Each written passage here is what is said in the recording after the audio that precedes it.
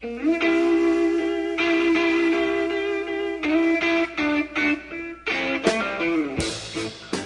is Crossroads, the Get Religion podcast.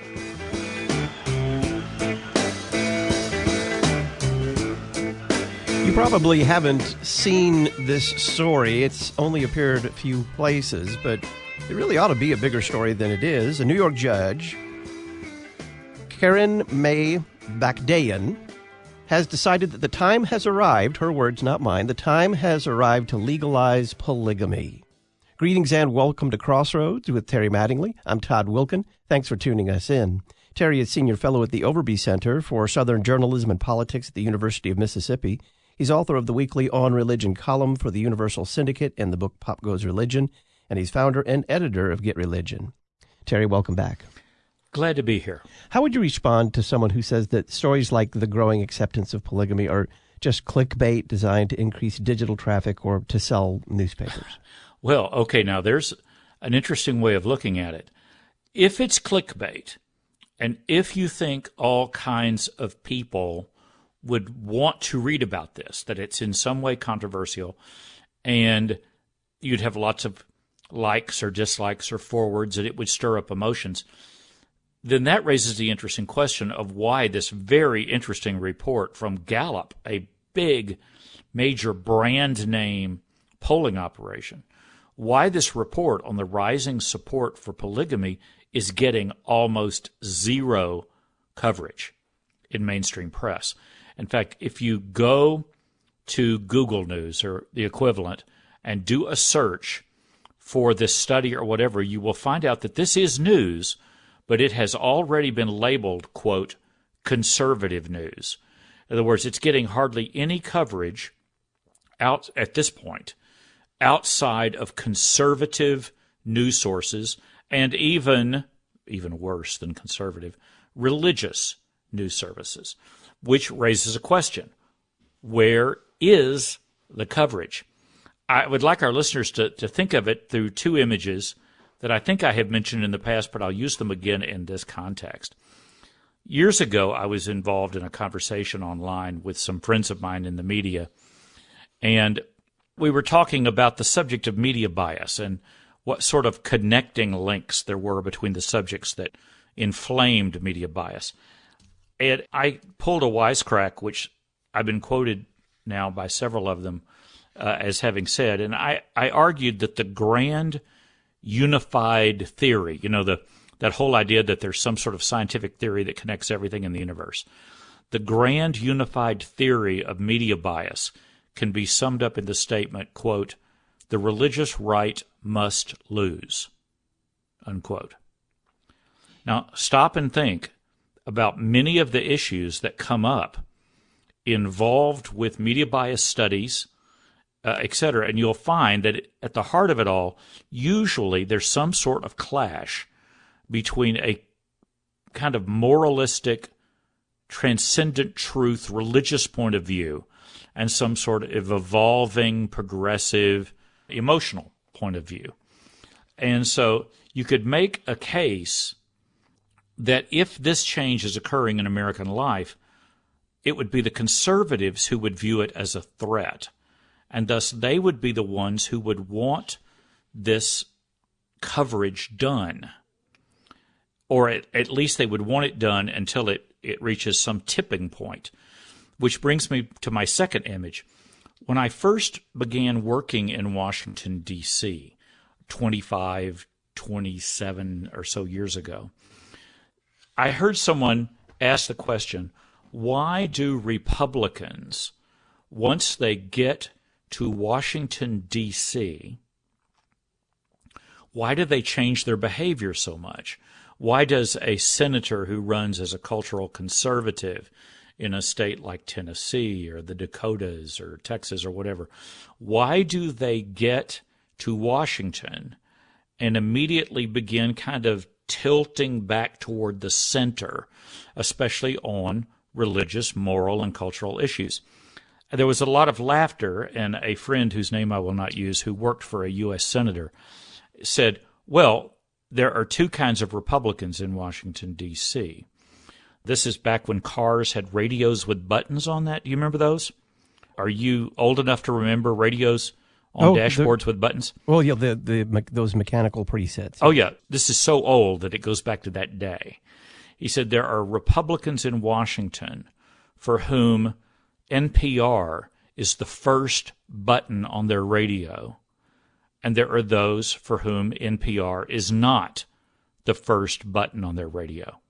And everybody laughed. And what they meant by that, of course, was if I said that one side of this equation is the religious right can never win, that it can never be correct or right, and then there are people who say National Public Radio can never be wrong, which meant what they're arguing is that for a large class of Americans, primarily in blue zip code America, National Public Radio has become a kind of standard of what's cool, what it's possible to discuss in polite, informed, intellectual company.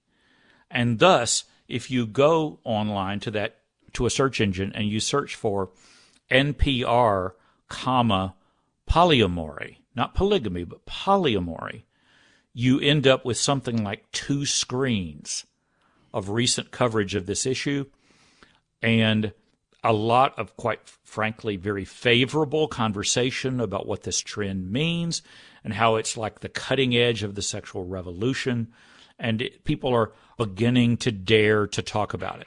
And, of course, if they're talking about it on NPR, that means it's mainstream, blue zip code, polite company, academic, intellectual territory.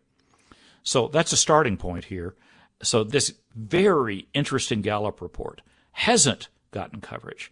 So what we're talking about in this podcast is not what we see in the secular coverage, mainstream coverage of something, but why we're not seeing the coverage at all. So in a nutshell, what Gallup discovered is very recent, I think 4-fold, up to perhaps 20% of the population, increase in people who were willing to say in the United States that polygamy was morally acceptable.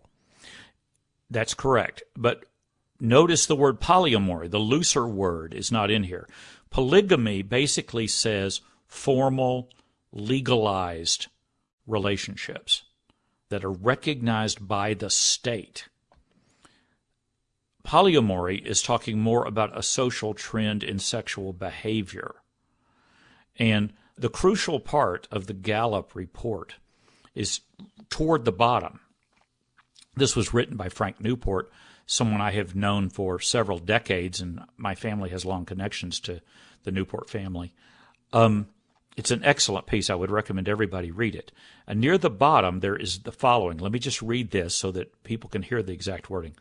There's a headline, Question Wording Changed in 2011, but it's probably not a factor. I disagree with the probably not a factor bit, by the way. Here's the section. There is also the matter of the wording change Gallup instituted in 2011. In surveys conducted before 2011, the item read polygamy, where one husband has more than one wife at the same time. In 2011, the item was changed to read polygamy when a married person has more than one spouse at the same time, unquote. That wording change coincided with the rise from 7% of Americans who found polygamy acceptable in 2010 to 11% in 2011. But the moral acceptability of polygamy has continued rising over the past 9 years using the new wording to today's 20%, suggesting that something more than a wording change is responsible for the increase. I really think that there are at least 3 things going on here related to this wording, and it's hinted at by that wording change. And number one is polygamy, or specifically polyamory, has that become an LGBTQ issue in the minds of many people? And we're specifically talking then about bisexuality, the B in that equation. Because by its very nature, I mean, I guess you could have polygamy or polyamory with 3 women or 3 men or whatever, but that's not what's getting the popular culture attention. That's not what's getting the attention of National Public Radio, etc. It's the issue of whether you could have a throuple with 2 women and 1 man, or 2 men and 1 woman, or some other combination of math, or quite frankly, more than 3, because you crank this on up into other types of relationships. So I definitely think the popular culture in major media image, and major media in this case primarily means National Public Radio, or you could see a lot of other coverage in other elite settings, I think it has become an issue that this is a part of a broader definition of LGBTQ. And obviously bisexuality has its own flag in that. I would also say that some people, because of the references by Scalia and others related to same-sex marriage, that if we have same-sex marriage, eventually we will have polygamy come back. I think that automatically, in many people's minds, means that opposing polygamy means opposing the legal Supreme Court logic of same-sex unions being a recognized state as opposed to a non-recognized informal state. And so I would say that Gallup, I may even drop Newport a note, I think they should add polyamory to the next survey and define that simply as loose flowing relationships between 3 or more people in which they are involved in shared households, shared sexual activity, even shared relationships in terms of the care of their children, but something stopping short of the state wading into the legal standard of marriage and polygamy being somehow equal. And of course that raises all kinds of questions legally about the history of battles involving the Church of Jesus Christ of Latter-day Saints, you know, at the Supreme Court level and American government and Congress, etc. And also, frankly, looming in the background are questions about polygamy and multiple marriages within Islam, and whether some people might be thinking, well, is it Islamophobic to oppose polygamy? And with that in mind, the main thing I would like Gallup to consider looking at is what happens to the polling when you make a distinction between what I'm going to call blue zip code liberal polyamory plus the old image of polygamy as a kind of red zip code extremism related to radical forms of alternative Mormon life out there in wild communes hidden away in the deserts of the Rocky Mountain West. I'll bet you if you made a distinction between kind of blue polyamory versus red polygamy, I'll bet you would see even more changes at the level of the numbers in these polls.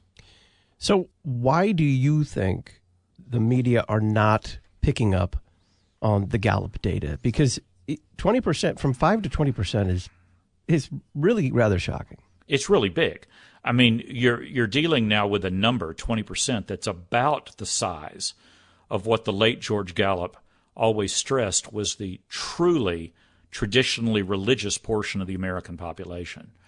People for whom their religious beliefs and traditional forms of faith were making a daily difference in how they attempted to conduct their lives. There's not that much difference. He used to put that number somewhere between 18 and 22 or something like that. That's not that different from 20% now being in favor of polygamy. And if you asked it as polyamory and made it specifically a part of an LGBTQ question, I'll bet you the number would now go way higher. This Gallup feature, let's see what the date is, June 26, 2020 is when this came out, but it's now getting more attention, and we're seeing, renewed interest in this poll on Twitter. Do you think this is the sort of thing that culturally liberal political candidates would like to be asked about going into midterms, or that during the election primary season for the White House, do you think that political candidates, Republican or Democrat, would like to be asked questions about what they think of this issue? I think the answer is no. Now, of course, if the poll had come out right now, we might be seeing some additional coverage of this. But the fact that it's gotten some attention on Twitter, and the fact that you had this case which drew attention just the other day from the Family Research Council, obviously the Daily Signal is a very conservative news source. You had people asking, a funny thing happened to the Democrats' same-sex marriage bill on its way to the House of the Senate. People actually started reading the legislation. And so here you have a conservative voice, Tony Perkins, linking this issue directly to what mainstream Democrats would not want it linked to, which is the legal status, same-sex marriage, etc. So I think it's just politically not something you're supposed to want to talk about. Conservatives want to talk about it. Liberals don't want to talk about it. Which of those two groups do you think have the most clout in the elite newsrooms? So, Terry, we have talked about the lack of media coverage of the Gallup poll, but how do you explain virtually no coverage of this New York judge who has said that the time for polygamy legally has come, in her opinion? That's something I'm going to want to do more research on in terms of searching for the name of the judge and everything else to see. But I think it's safe to say that it's not received a burst of coverage in the mainstream press. And I think it's primarily for the reasons that I've just listed, which is who is interested in seeing this language by a judge? Who wants to see it promoted? Who wants to see it argued about in the public square? And at this point in the curve of social change, it's primarily the right, the moral and conservative right, the religious right, so to speak, that wants to see this discussed, and they see it as a form of warning. And specifically, some of them are going to frame this warning as linking it directly to the Obergefell decision and some of the things that were said in some of the opinions related to that decision, which let's go ahead and bring one of those up. I think one of the key questions that some of the people who dissented in Obergefell that they raised was the majority opinion at several points always stressed relationships, and they would insert the adjective to, T-W-O. And several people said, why two? Where are you getting the idea that there is, in a secular republic, a moral standard that says relationships of two are acceptable in some other form other than centuries of common law, male and female, unions? Why say two? What's the legal, constitutional, logical point that you're making with two? And I think this brings us back to a question I would ask you as a pastor. This may sound totally unrelated, but our mutual friend Rod Dreher would say that it's definitely related. How much do you think has changed in the American public over the last 30 or 40 years on a question that would go something like this? Is sexual activity outside of traditional marriage sinful?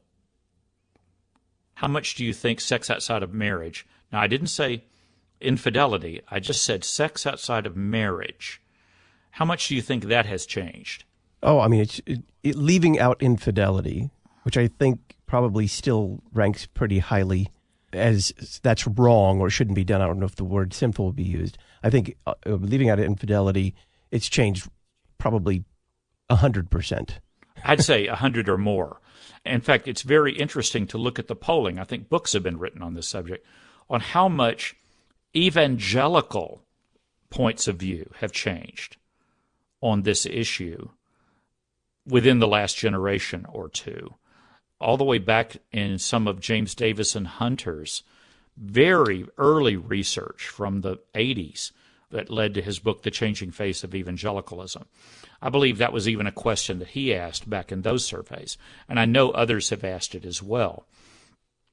So if evangelicals are having trouble condemning sex outside of marriage, and you're going to take away that standard for behavior.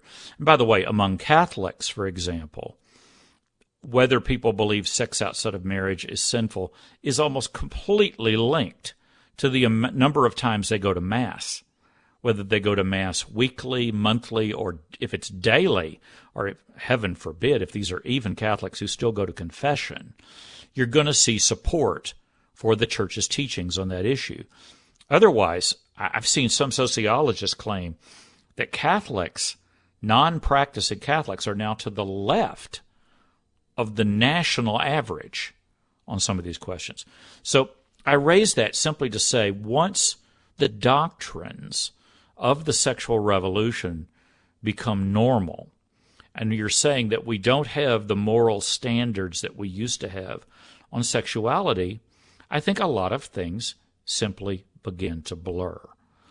I would also notice that we have, at this moment in our history, a very sharp rise in the number of single, unmarried adults in the United States.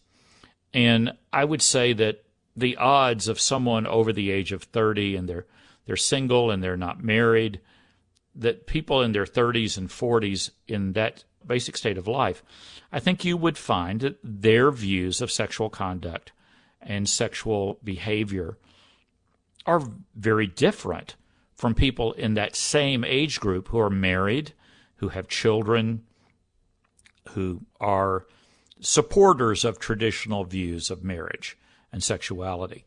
So I think the rising number of people who are single, it does not automatically mean they're going to change their beliefs on these things. I'm just saying I think the numbers start to shift.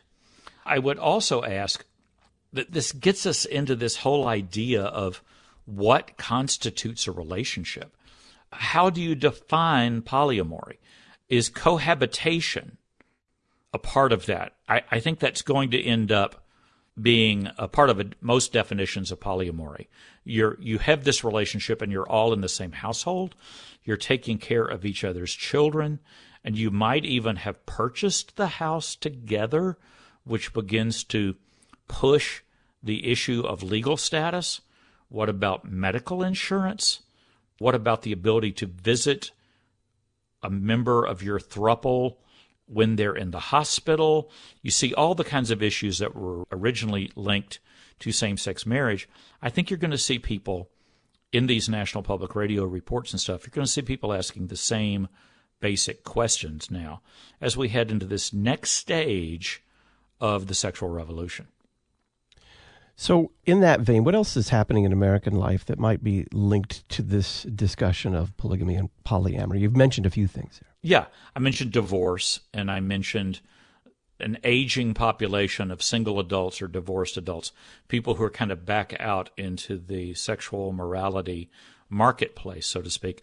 I think the other big thing that listeners really have to start watching for is popular culture. At what point do we begin to see things creep into Netflix and into the edgier parts of American popular culture?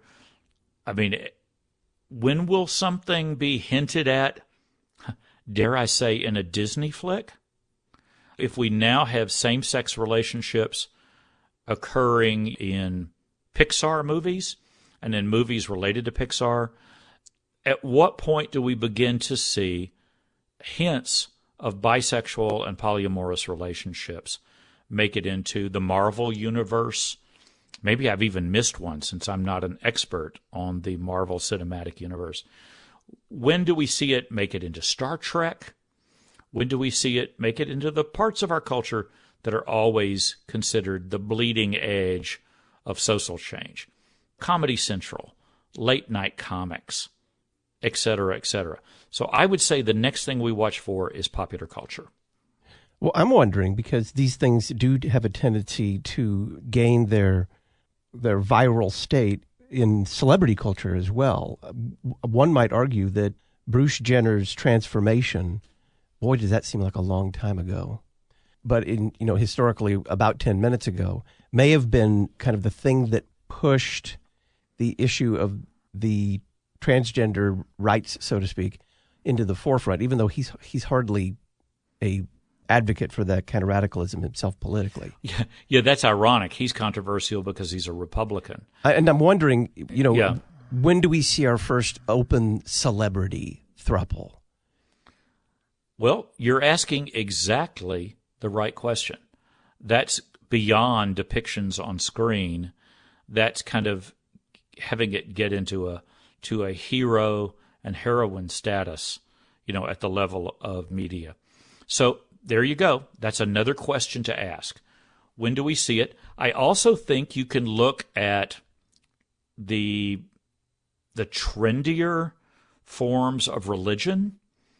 For all I know, this has already been discussed in the context of, say, Unitarian Universalism, the Episcopal Church, the Lutheran Church, ELCA crowd. Have people begun to talk about blessing relationships of this kind? I would have to do a search on that, but it would not surprise me one bit if that's being discussed at the Duke Divinity School and in academic settings in New York City and all the places you watch for the first hints of liturgical change. England, other parts of Europe, etc. So popular culture, celebrity culture, at the legal level even, and at some point trendy liturgical level. And if that happens and it's not too close to an election, I think we can expect coverage of that at NPR, adding to the 2 to 3 screens of material that exist already.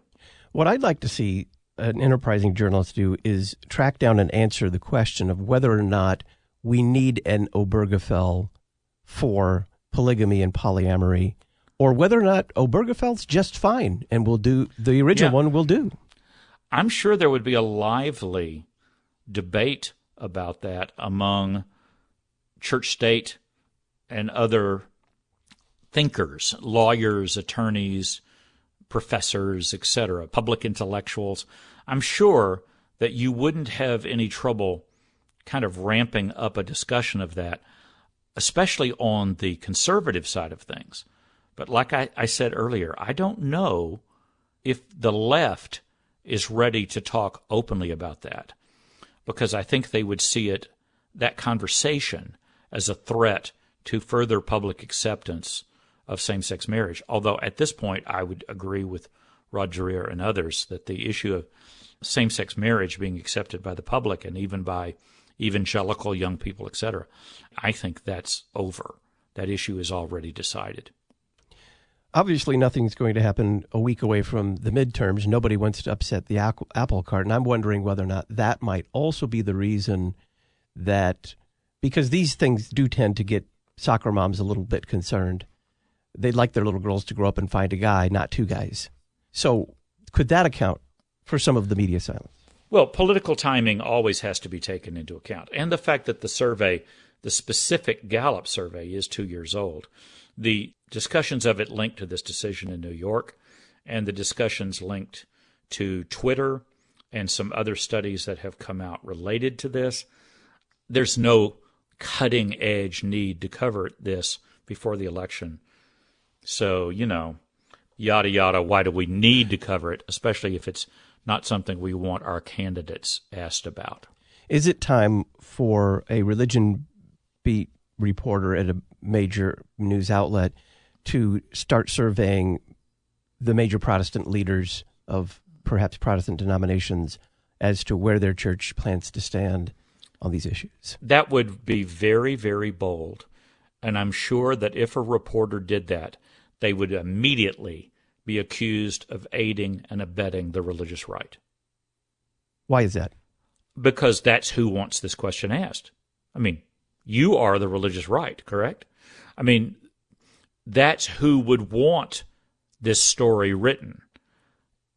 I think it's fascinating that it's already been, in the looser context of polyamory, that it's already so commonly discussed at an institution as hallowed and powerful as NPR. I know I keep mentioning NPR, but I would ask our listeners to go to a search engine and just type in NPR, polyamory, and look at the headlines. Look at what pops up. Look at the number of them. Look at the context. Gosh, there was one headline that really should be mentioned, How to Reframe Jealousy. Here's a big one from 2017, A Cultural Moment for Polyamory. 2022, Bustle's Rachel Cron's recounts her first polyamorous relationships. A New Sexual Revolution, Polyamory on the Rise. I'm reading actual headlines, and that's just on the first screen. So think about what I said earlier.